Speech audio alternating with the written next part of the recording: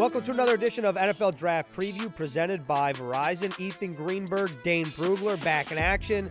Dane, it's Pro Day season. Cam Newton's throwing at Auburn's Pro Day. I thought that was very newsworthy. I saw a tweet about DJ Fluker, the former offensive tackle in the NFL, or the offensive tackle in the NFL, and his body transformation. But this is really a time to talk about the current draft-eligible players, not necessarily the Cam Newton and DJ Flukers of the world. Before we dive into an edge-focused episode, I would say, because the Jets are always looking for some pass rush juice, what is the benefit from your eyes of a pro day, and what are you looking for? You know, the combine is in the past. This is really one of the last times that scouts can evaluate somebody in person. Yeah, and at the combine, it's a chance to see these guys move around, and that's essentially what's happening at the pro day, but it's a little more of a relaxed environment. You're doing it on your home turf.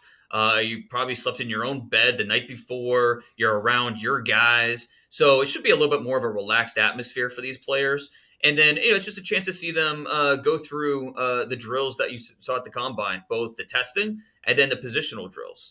For quarterbacks, it's throwing the football. For receivers, you see how you run routes and catch the ball. For linemen, bag drills, and for corners, pedaling, all that. It's a really important part of the process just to get a better sense for movement skills.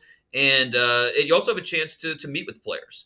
And a lot of teams will show up the day before, take a player out for dinner the night before, or stay late, meet with some of the coaches, that type of thing. So, and it's a chance to talk with other people within the program, whether it's assistants, whether that's members of the administration, to find out more about a player, to get some more information. So there's a lot of benefits of a pro day. And, I know a lot of scouts that really enjoy the pro day circuit because it's a chance to get, they were on the road all fall, and then, chance to go home to home base.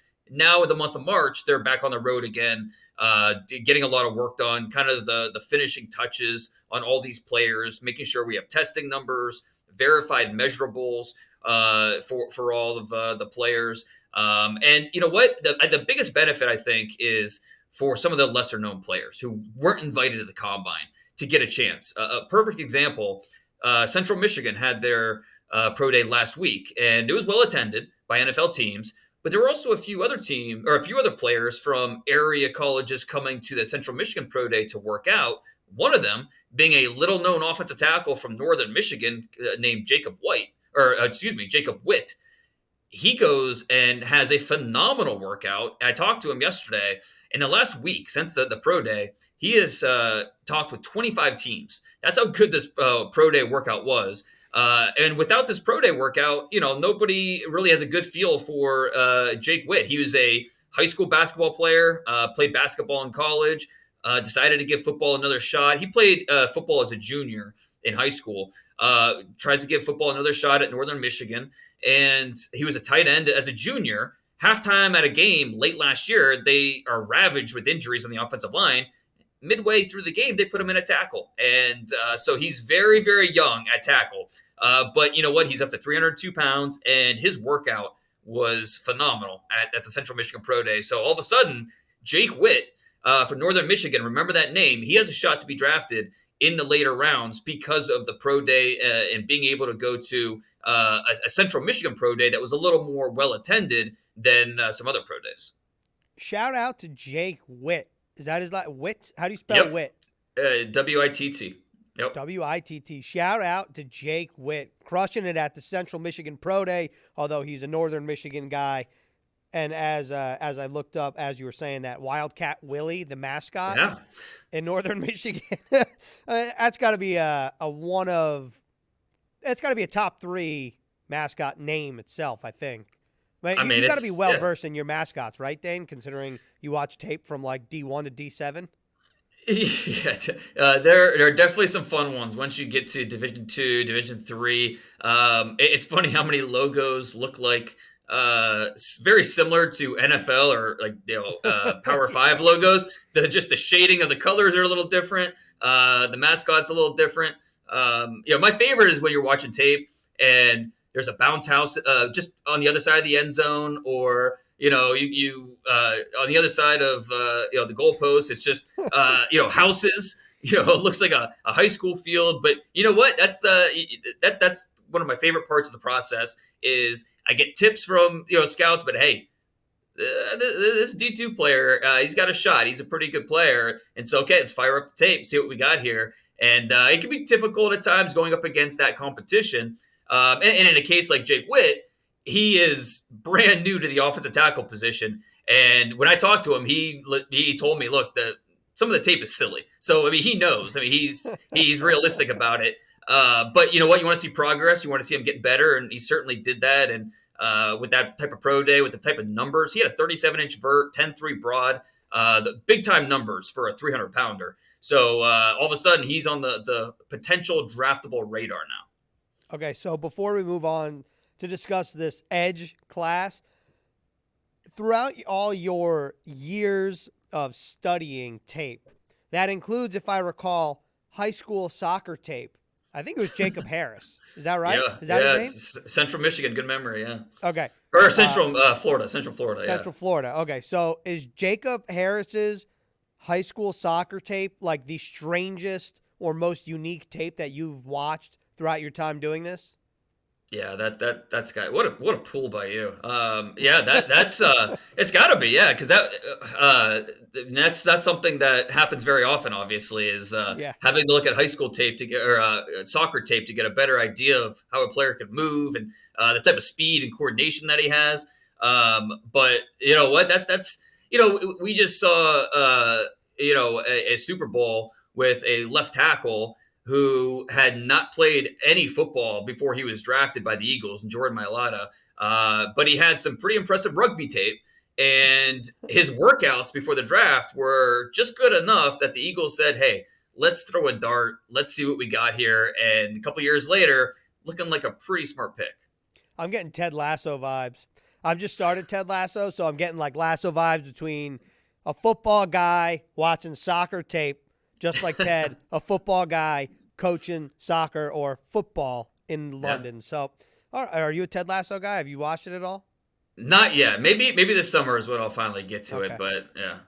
All right. I highly suggest it. Okay, so, do you? Okay.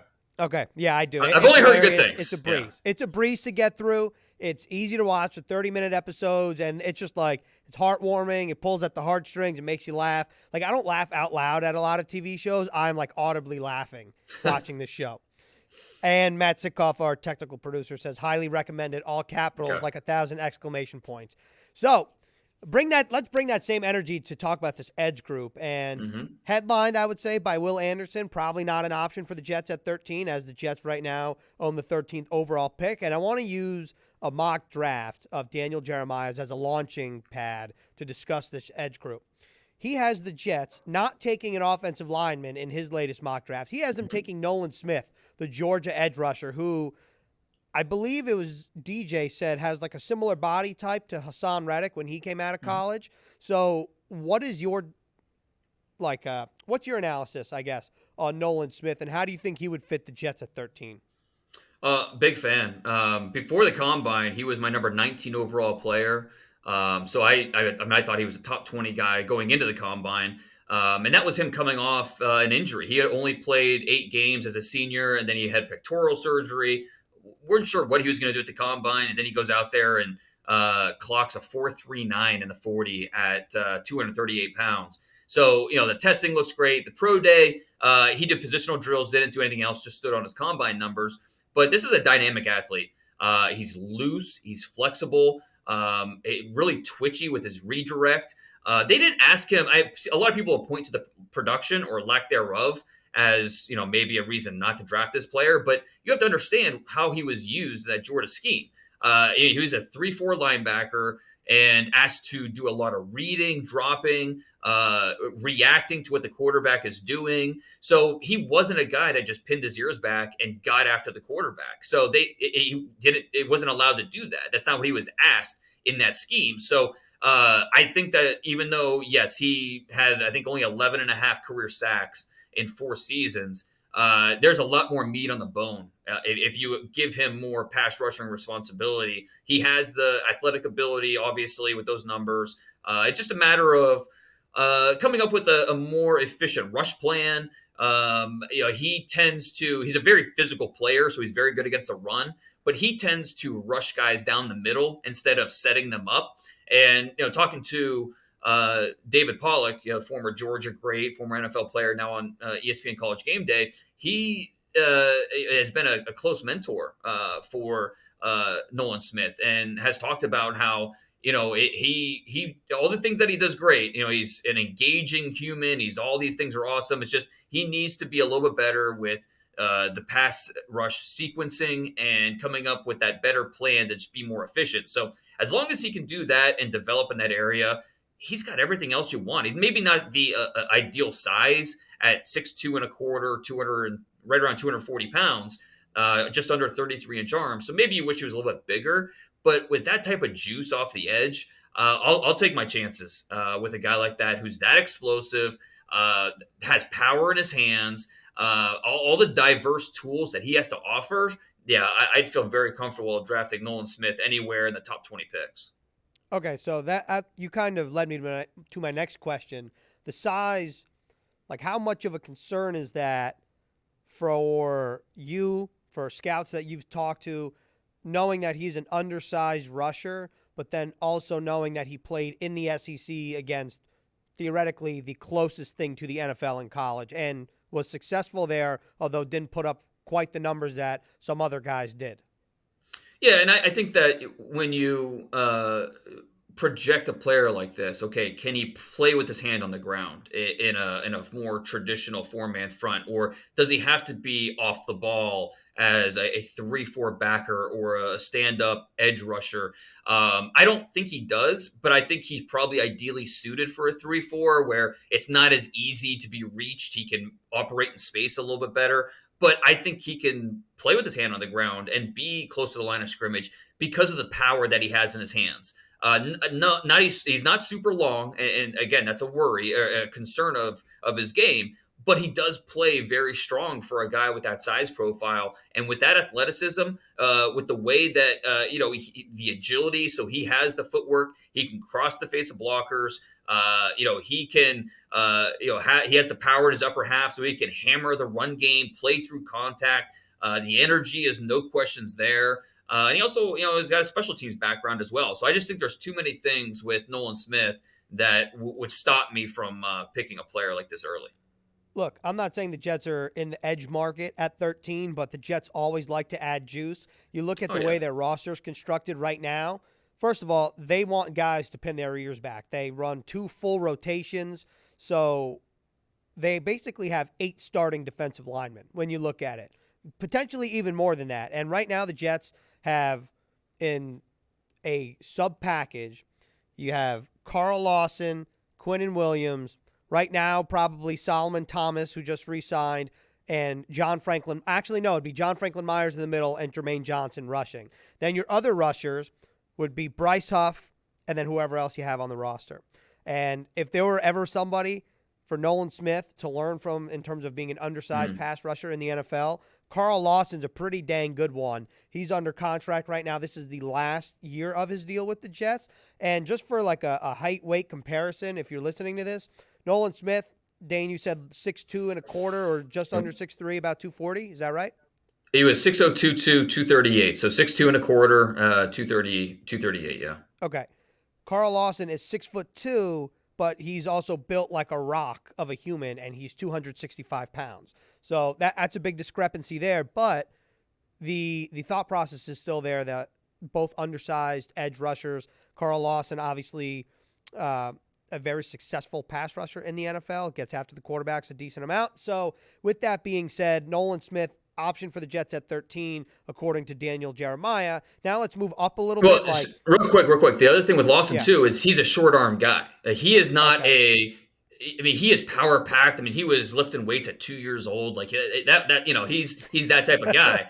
But he's also a short arm guy. I think 31.5-inch arms. So, Nolan Smith has a full inch on Carl Lawson when it comes to the arm length, and that matters for pass rushers. So, and to your point about maybe edge isn't a glaring need at 13, I think fans need to remember the first round is not where, okay, what's our top need? Okay, that's our first round pick. That's not how it works. That's not how teams operate.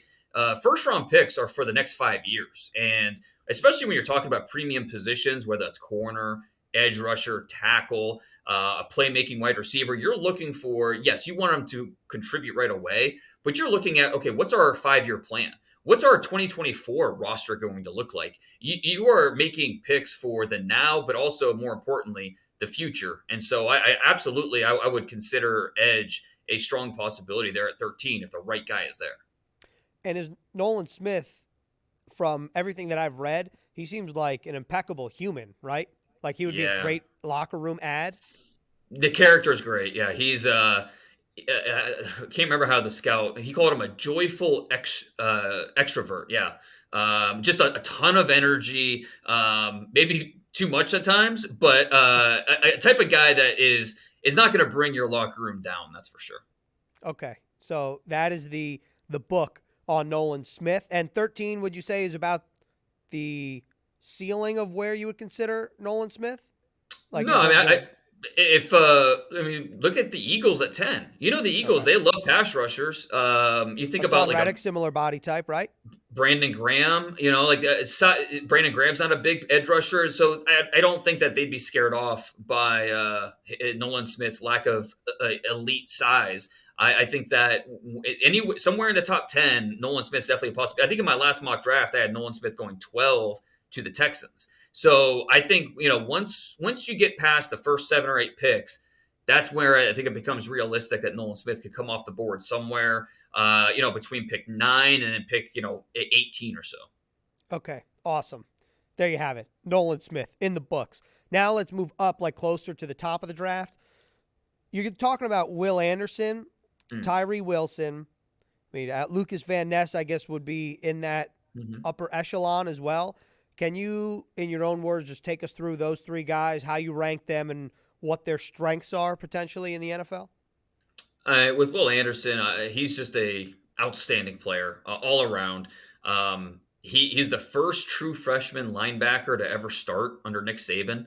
Think about it this way, okay? In the history of college football, it's a lot of players, right? There have been only 41 players out of the entire history of college football who have twice earned unanimous All-American honors. Will Anderson, one of those guys. Second in Alabama history in almost every category, rushing the quarterback, behind only Derek Thomas, the legendary player. He's got the get off that you want. He's got bend. He's got dip. He's a flexible player. His arsenal of rush moves is instinctive. He has a good feel for when to use what move. And then as good as he is as a pass rusher, he might actually be a better run defender. He's very quick to diagnose. His handwork is advanced. He's got lateral agility. So my main area of concern with him is he needs to be a better finisher. He left way too much production on the field, especially in the backfield, where he'll get there, he'll be disruptive, but then he just slipped off the ball carrier or just missed the quarterback. Needs to get better as a finisher. But still, I'll take my chances with the guy that knows how to get there and blow things up because of those twitchy movements, the skilled hands, overall play speed. He has all pro potential in the NFL. So Will Anderson, I think, is the real deal as a top 5 pick. And in your answer there, you said he's the second player with unanimous All-Americans twice. Is that what you said? The 41st player in college football history. 41st in college football history. Any team, any player, any level to ever do it. So it's a rare thing. Okay. So he's incredible. Is he on the level of the Bosas coming out of college? I think they're a little bit different. But if we're just going to lump all these pass rushers together, I think he's below them. Not quite on the Bosa's level. Not quite on Chase Young's level when he was coming out of Ohio State. But just behind. You know, I don't want to make it sound like there's a huge gap. But I would say he's just behind those two. Clearly, they're not even. He's right behind. Also, correct me if I'm wrong, but I feel like when the Bosas were coming out of college, Chase Young, everyone was talking about how advanced their hand movements were, and that I think has something to do with the program, not necessarily the player. So And also Bosa comes from a line of football, so there you have it. Anyway, so that's Will Anderson. Tyree Wilson, I think, is interesting because Texas Tech is like I don't feel like, maybe I'm wrong here, outside of maybe, one guy in the NFL, hasn't really had like a first, like a top 5 pick in a long time, right? Like, who was the last Texas Tech player to be drafted potentially top 5? Crabtree, Yeah. Mahomes. Yep. But to your point, though, Texas Tech has never had a defensive player drafted top 20. So to your point, I mean, you're spot on. You think of Texas Tech, you think offense. They have never had a defensive player drafted at a top 20 picks. So Tyree Wilson about to change that here in a couple weeks.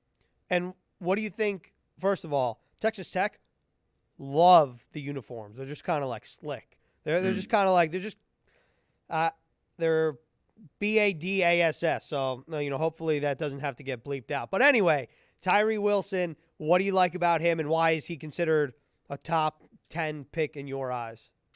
I mean, he's the first one off the bus, right? The way he looks. I mean, 6'5" and 5'8", 271 pounds, 35, almost 36-inch arms. The way I described him in the draft guide, it looks like a yoked up Captain America. With that, he's so broad, so long, so muscular, and then he moves pretty well too. Now there are times where he comes off the ball high. That leaves him open to be washed, or players or blockers can get their hands on him. But he's so powerful that he's able to go right through them. He's so long. So when you talk about a guy with that type of initial speed, the two-step speed, the raw power, the length, those are just amazing foundational traits to build off of. Does he need to be a more crafty pass rusher? Sure, yeah, a little more strategic with how he gets to the pocket and breaks down blockers. There's no doubt about it, but he has a lot of gifts that a lot of teams just don't have. So he is ripe for development, the type of player you think can become a Pro Bowler down the line. So that's why Tyree Wilson's being talked about as a potential top 10, even a potential top 5 player. Okay. So if he's somehow at 13, you think the Jets are like running up that card, no questions asked? It'd be pretty shocking if he made it to 14. Okay. Yeah. That's a good way to put it. Yeah, you said the first one off the bus. The way that you were describing Tyree Wilson, the Jets comparison is Michael Clemens, because Michael Clemens is the first one off the bus. He, in my opinion, he is the closest thing to yoked up Captain America. And if it were Clemens and Wilson coming off the bus next together, I think they pass the test, the eye test there. Yeah, I think the opponent's thinking about that when they strap up and get ready for the game, because talk about freaky dudes. They definitely fit that the category. So, and he's got an interesting journey to this point. He's born in Alaska, still has family there. Moved to East Texas, discovered this game of football, and he started out at A&M. Goes to Texas Tech and has just blossomed from there. And so, he's a guy that, again, he's still on his way. He's not a finished product by any means, but you just don't see the level of traits that he offers very often. So what you're telling me is that Michael Clemens and Tyree Wilson overlapped at A&M. Is that right? I think so, because Wilson was there in 2018 and 2019. Yeah, Clemens was in college from 17 to 21. There you go. Oh, wow. Wow, a little reuniting in green and white. I think Jets fans would be very excited about that. So, sure. Well, another guy I just want to briefly talk about this guy before I ask you about like maybe day 2, day 3 players if the Jets go in that direction. Lukas Van Ness. So, freaky athlete out of Iowa. I feel like when I think of Iowa and I think of recent memory, the first guy that comes to mind for no reason is A.J. Epinesa, probably because he plays for the Buffalo Bills. So Epinesa went in the second round. Van Ness projected in DJ's mock draft, just using this as an example, he's number 10 to the Eagles right now. So what do you think about the way Lukas Van Ness plays football? And is it the standard Iowa brand, or is it something a little different where he can offer a little more on the next level? I back in November when I came out with my top 100 updated top 100 board, I had Lukas Van Ness as a top 25 player, and I heard from a lot of Iowa fans saying, "What do you? He's not even a starter for us. What are you talking about?" And I'm telling you guys, the traits. Van Ness declares, goes to the combine, and for a guy that's 6'5", 275 pounds, runs in the 4.5s. His three cone was right around 7 seconds, which is remarkable for that size. A 1.57 10-yard split. This is a guy that has a lot of power. He's explosive, and even though he didn't start technically for Iowa, he played starter level snaps. So, he was on the field just as much, if not more, than the guys that were out there. And that's just the way Iowa operates. They seniority type of thing. Lukas Van Ness, only a redshirt sophomore. So a young player, but again, the power and explosion that he brings as both an outside player, as an edge rusher, and then also when he reduced inside as a defensive tackle, it's something that he can really create that disruption from different angles, from different gaps.